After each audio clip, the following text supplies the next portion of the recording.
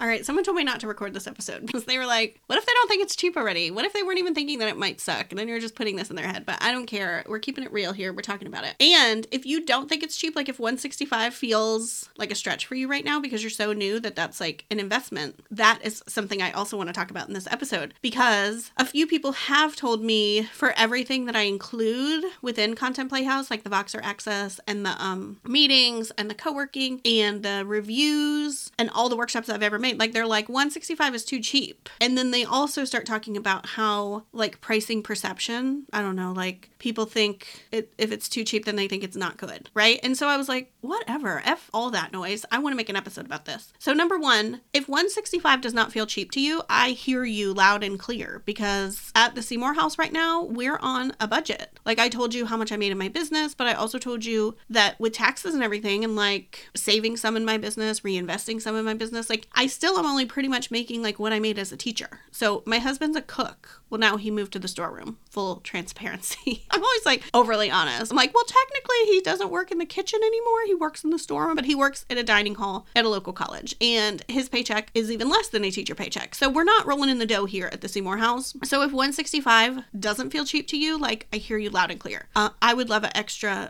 like it's just not sitting around in our budget, right? That's like a date night that Matt and I usually don't go on. So no shame if you're like, girl, I was thinking, I don't know if I can swing it. I hear you. If you're used to thinking, and check yourself, because there's a lot of marketing and like we've all been in this weird online business world. So like if you do start to think, well, I don't know, because like other programs I've been to webinars for or workshops for are like $1,200 a month, or hiring a coach would be over $1,000 a month or $1,000 a month. How much value can I really get for 165? Right? And I mean, I've talked about Liz Wilcox. I love her. And her membership's $9. So like, I'm in this weird price point that I just want to talk about because it's there, right? I'm not $1,000, but I'm also not $9. So it's in this weird place of 165. And for the person who is like me, maybe has a kid in daycare, like just doesn't have a spouse who's like six-figure spouse, like whatever, 165 can sometimes feel like 1,000 to us. And everything I've talked about building an anti-capitalist business and my previous life as an art teacher, I've crunched the numbers. Like this is all I need to charge. I'm willing to take up to 150 people, and 165 times 150 people is way, like would be a freaking amazing in my business. And so I've had people tell me like, well, why don't you just charge, do that formula again and say like, if I'm just doing easy math, if I wanted a 20K month, then why don't I just charge $1,000 a month and